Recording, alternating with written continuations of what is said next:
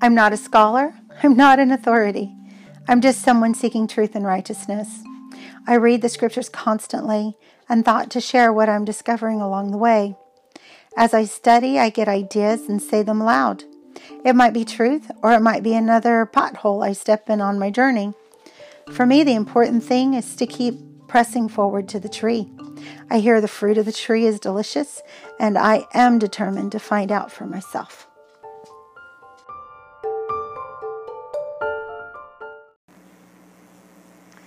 I just had a quick thought that I wanted to record before I forgot it. So I'm reading in Joseph Smith translation, every revision in the Old and New Testament. It's a book that I just recently got. It is all of the revisions, or what's called the inspired version, by Joseph Smith. I'm in Mark chapter 10, and I just read about the fig tree, and it made me think of something. And it says, so inspired version, this is verse 14 of chapter 11 of Mark, but in the KJV, it would be verses 12 through 13.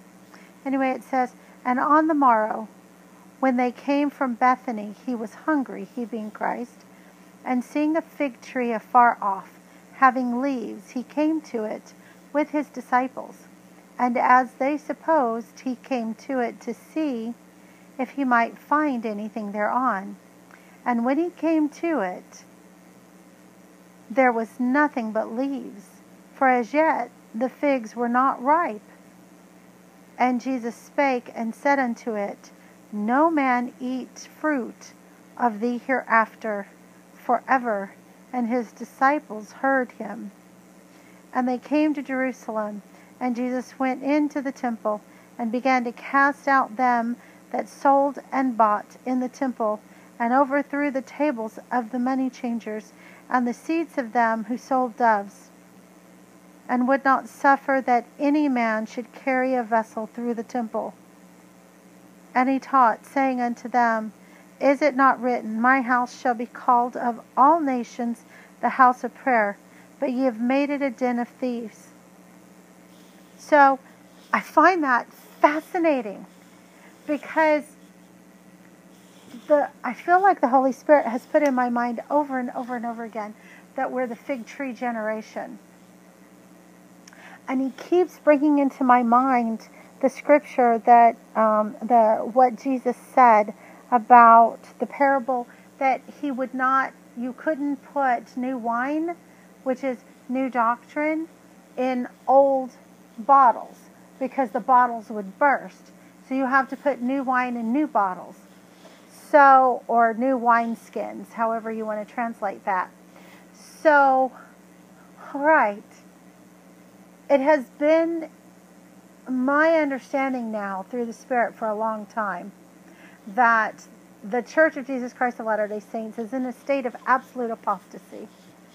That just as it says in the book of Isaiah, in the very first chapter, I'll read that to you really quickly.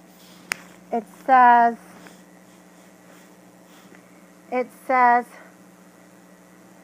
the whole head is sick, and the whole heart faint. From the sole of the foot even unto the head, there is no soundness in it. So the foot is the lowliest members, and the head are the leaders. There's no soundness in it, but wounds and bruises and putrefying sores. They have not been closed, neither bound up, neither mollified with ointment. So that was Isaiah chapter 1, starting in verse 6. Okay?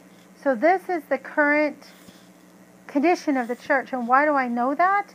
Because it's addressed, if you look down in verse 8, to the daughter of Zion. The daughter of Zion.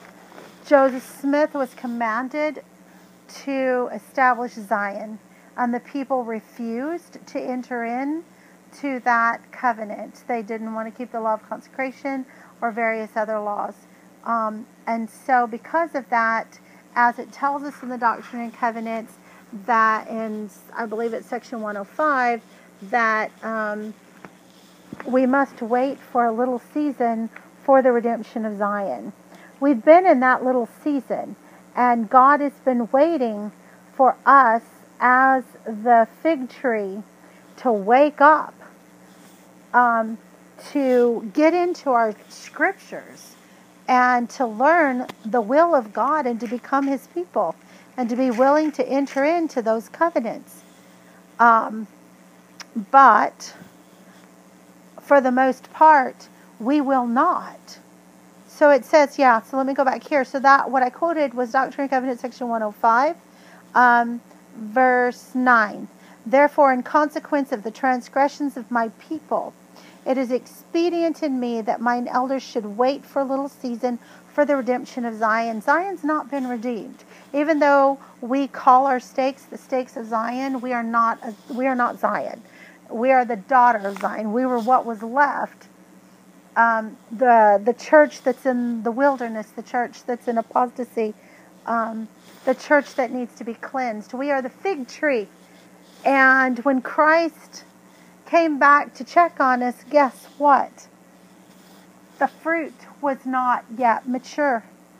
And so what does He do with the fig tree? What does He do with the church? He says to the fig tree or to the church, He says, and Jesus spake and said unto it, no man eat fruit of thee hereafter forever. And His disciples heard Him. Okay? So God is closing the current wine bottle. It's closed to us. This is not the path that we're going to be able to take to come to Christ, because we cannot become a Zion people. We cannot support the new wine. We're still not willing. We're unripe fruit, except for a very few. And God bears that out. Once again in Isaiah chapter 1, He does say to us, because there are a few that will be saved, it says, the daughter of Zion is left like a shelter in a vineyard. I'm in verse 8 of Isaiah chapter 1. A hut and a melon filled a city under siege. Had not Jehovah of hosts left us a few survivors? There it is. There will be a remnant of those from the Church of Jesus Christ of Latter-day Saints that wake up, that do become ripe fruit. Okay? But those who remain on the tree, those who remain in the church and are not gathered out, they all remain unripe fruit. They never ripen. It says, had not Jehovah of hosts left us a few survivors, we would have been as Sodom or become like Gomorrah. So, referring to what I just said, if you look in Doctrine and Covenants, section 86, it explains what I just said. The righteous are going to be gathered out. Just a minute, and I'll read that to you, because I never like to use my own words. Let us only speak the word of the Lord. Let us only speak the word of the Lord. Because anything other than that is going to come of unrighteousness. Let us speak in the name of God, using the words of the prophets. Let us not speak our own words, and our own, that will come to our own condemnation. It says here, but the Lord saith unto them, I'm in section 86 of Doctrine and Covenants, verse 6, pluck not up the tares while the blade is yet tender, for verily your faith is weak, lest you destroy the wheat also. So this is the time that God is waiting for the fig tree, for the fruit on the fig tree to mature, right? So we're all going to grow together. This is called the Church of Jesus Christ of Latter-day Saints. Therefore let the wheat and the tares grow together until the harvest is fully ripe, right? So the harvest, I guess some of the fruit is going to ripen, and we know that. A remnant will. It says, then ye shall first gather out the wheat from among the tares. The wheat are getting gathered out. They're not staying in the old wine bottle, because you can't put the new wine, you can't enter into the new and everlasting covenant in the old wine bottle. Okay? It says, and after the gathering of the wheat, behold, and lo, the tares are bound in bundles, and the field remaineth to be burned. Okay? So, that's what I was just reading. And then, well, there's one more thing I wanted to bring up to you. So, in the Old Testament, here's another, I I think that there should be multiple witnesses of everything. As a matter of fact, I know there has to be. And if there aren't multiple witnesses, then set it aside until God gives you multiple witnesses, because you cannot declare something in the name of God as true until you have multiple witnesses. So let me see if I can find that witness right here. It's in Jeremiah 51. Yes, verse 6. Flee out of the midst of Babylon and deliver every man his soul. Be not cut off in her iniquity. For this is the time of the Lord's vengeance. He will render unto her a recompense. Okay? So we got to flee out of Babylon. And you're going to say, oh, but the church is not Babylon.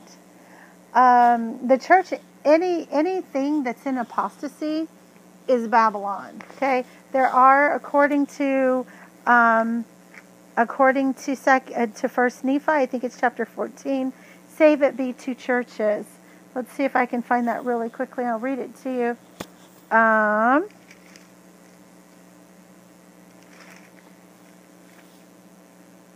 of God. Let me see if I can find it. I don't think I have it highlighted in this one.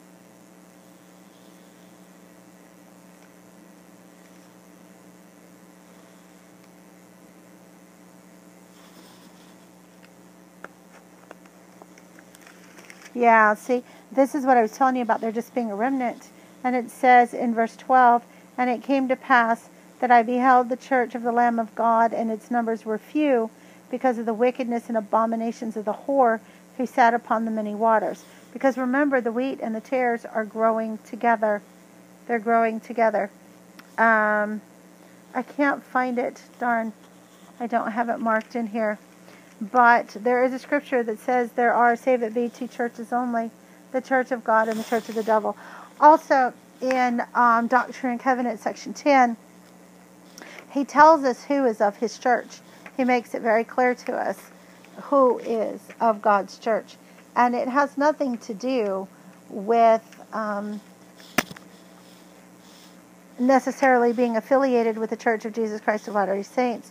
Here's his definition of it. Behold, this is my doctrine. This is Doctrine and Covenants, section 10, verse 67. Whosoever repenteth and cometh unto me, the same is my church. Whosoever declareth more or less than this, the same is not of me, but is against me. Therefore he is not of my church. Okay? So whosoever repenteth and cometh unto me. That's it. That's it. And now behold, whosoever is of my church and endureth of my church to the end, him will I establish upon my rock. And the gates of hell shall not prevail against them. And now remember the words of him who is the life and the light of the world. So, and if you go to 3 Nephi chapter 11, it says the same thing. That those who are of the church of God are those who believe in Jesus Christ, repent of their sins, are baptized.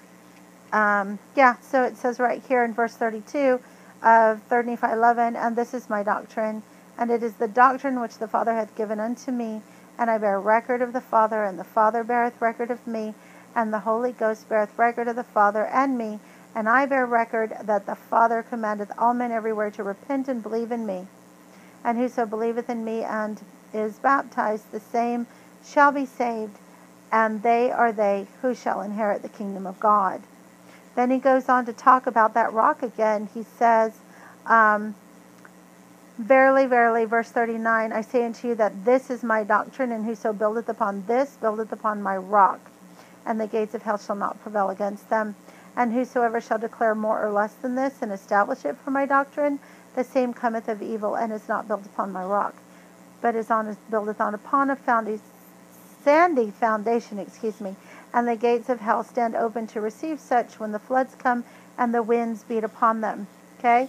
So, those who preach anything, save it be faith in the Lord Jesus Christ, repentance, baptism, and the baptism of fire and the Holy Ghost, those who declare any more than that to be the doctrine of Christ, they're not established on the rock. And I would submit to you that you may need to do some study on that, but the Church of Jesus Christ is definitely declaring more than that to be the doctrine of Christ. Our entire temple regimen is centered around the fact that there's more than this. That is the doctrine of Christ. So yeah, and it's really interesting because let me go back to this fig tree thing, and I'm going to tie it all together right here, and I'll be done. It says, and when he came to it, the fig tree, there was nothing but leaves, for as yet the figs were not ripe. And Jesus spake and said unto it, no man eat of thee hereafter forever. And his disciples heard it. Okay, so that's the condemnation of the church. And they came to Jerusalem, and Jesus went into the temple and began to cast out them that sold and bought in the temple, and overthrew the tables of the money changers. We are the people. We are the fig tree generation. We're the Church of Jesus Christ of Latter-day Saints. We're the ones that have temples. And in our temples, there's nothing but filth going on. That is not the doctrine of Christ that's going on in our temples. And so I find it really interesting that right after the fig tree, the cursing of the fig tree, then you have going in and cleansing the temple, and then there's not much left. Shortly after that comes Jesus Christ's atonement for all mankind. Well, of course, there's the time he spends in the garden suffering for our sins, and before that, the first supper that he shared with his apostles. But anyway, I'm just saying that was coming towards the wrapping up scene, just like the cleansing of our church and the cleansing of our temples is the wrapping up scene. It's proceeding towards the wrapping up scene. It is so fascinating. And talking about the temples, if you don't believe me, go to Isaiah chapter 1. Once again, it says right here, verse 10, hear the word of Jehovah, O leaders of Sodom. Give heed to the law of our God, you people of Gomorrah. So he's calling us Sodom and Gomorrah. He's calling the leaders Sodom and the people Gomorrah. That's amazing. This is what God thinks of us right now. For what purpose are your abundant sacrifices to me? Okay? Sacrifices, the sacrifices that we make in the temple. Says Jehovah, I've had my fill of offerings of rams and fat of fatted beasts. All right? So, in the temple today, we actually offer ourselves. We are the rams, and we're the fat of the fatted beasts. The blood of bulls and sheep, and isn't this interesting? He also includes he-goats. So these are the type of people that are going into the temple. You have the rams and the bulls and the sheep and the he-goats. And remember, we have the parable where the goats are going to get separated from the sheep. Anyway, what does he say about these sacrifices? He says, I do not want. When you come to see me, who requires you to trample my courts so? Okay? So there is definitely a cleansing of the temples coming. There is a cursing of the fig tree, which is our church. It might apply, I'm still trying to understand that of the Lord, further to Christendom, but it definitely applies to us. I mean, we're the ones that have temples and are going in and doing sacrifices in the temple, which we're sacrificing ourselves in the temple. Yeah, we definitely can call ourselves the daughter of Zion, because as I just explained to you, we are what was left. We are the Zion that has not yet been redeemed. We are, when you go into other scriptures, you'll find we are the barren wife, the one that did not bear. We did not bear fruit, right? The fruit never ripened. That is us. So when you go in and you read about the barren wife, that's us.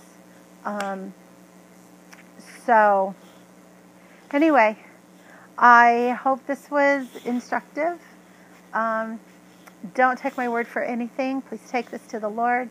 Please read these scriptures for yourself. Ponder on them. Let them, but as Alma 32 says, do not cast it out immediately because of unbelief, right? But because you'll never know if this is good fruit if that's what you do. I'll read that scripture to you really quickly. So in Alma chapter 32, this is really key to coming unto Christ. It says right here, verse 28, now we will compare the word unto a seed. So I've just shared with you the word. Okay, let it be a seed. Now, if you give place that a seed may be planted in your heart, behold, if it be a true seed or a good seed, then he has a clause. If ye do not cast it out by your unbelief, that ye will resist the Spirit of the Lord. Okay? So this is assuming that you're not going to cast it out immediately because of unbelief.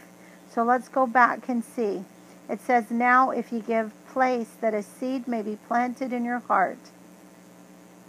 Then it goes on to say that,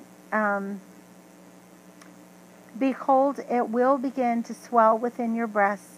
And when you feel these swelling motions, and ye will begin to say within yourselves, it must needs be that this is a good seed, or that the word is good, for it beginneth to enlarge my soul, it beginneth to enlighten my understanding, it beginneth to be delicious to me. In other words, what you'll find is that the Lord will lead you through the Spirit to more confirmations of the truth of the message, if you don't cast it out immediately because of unbelief, but if you do a trial upon it. God bless you all.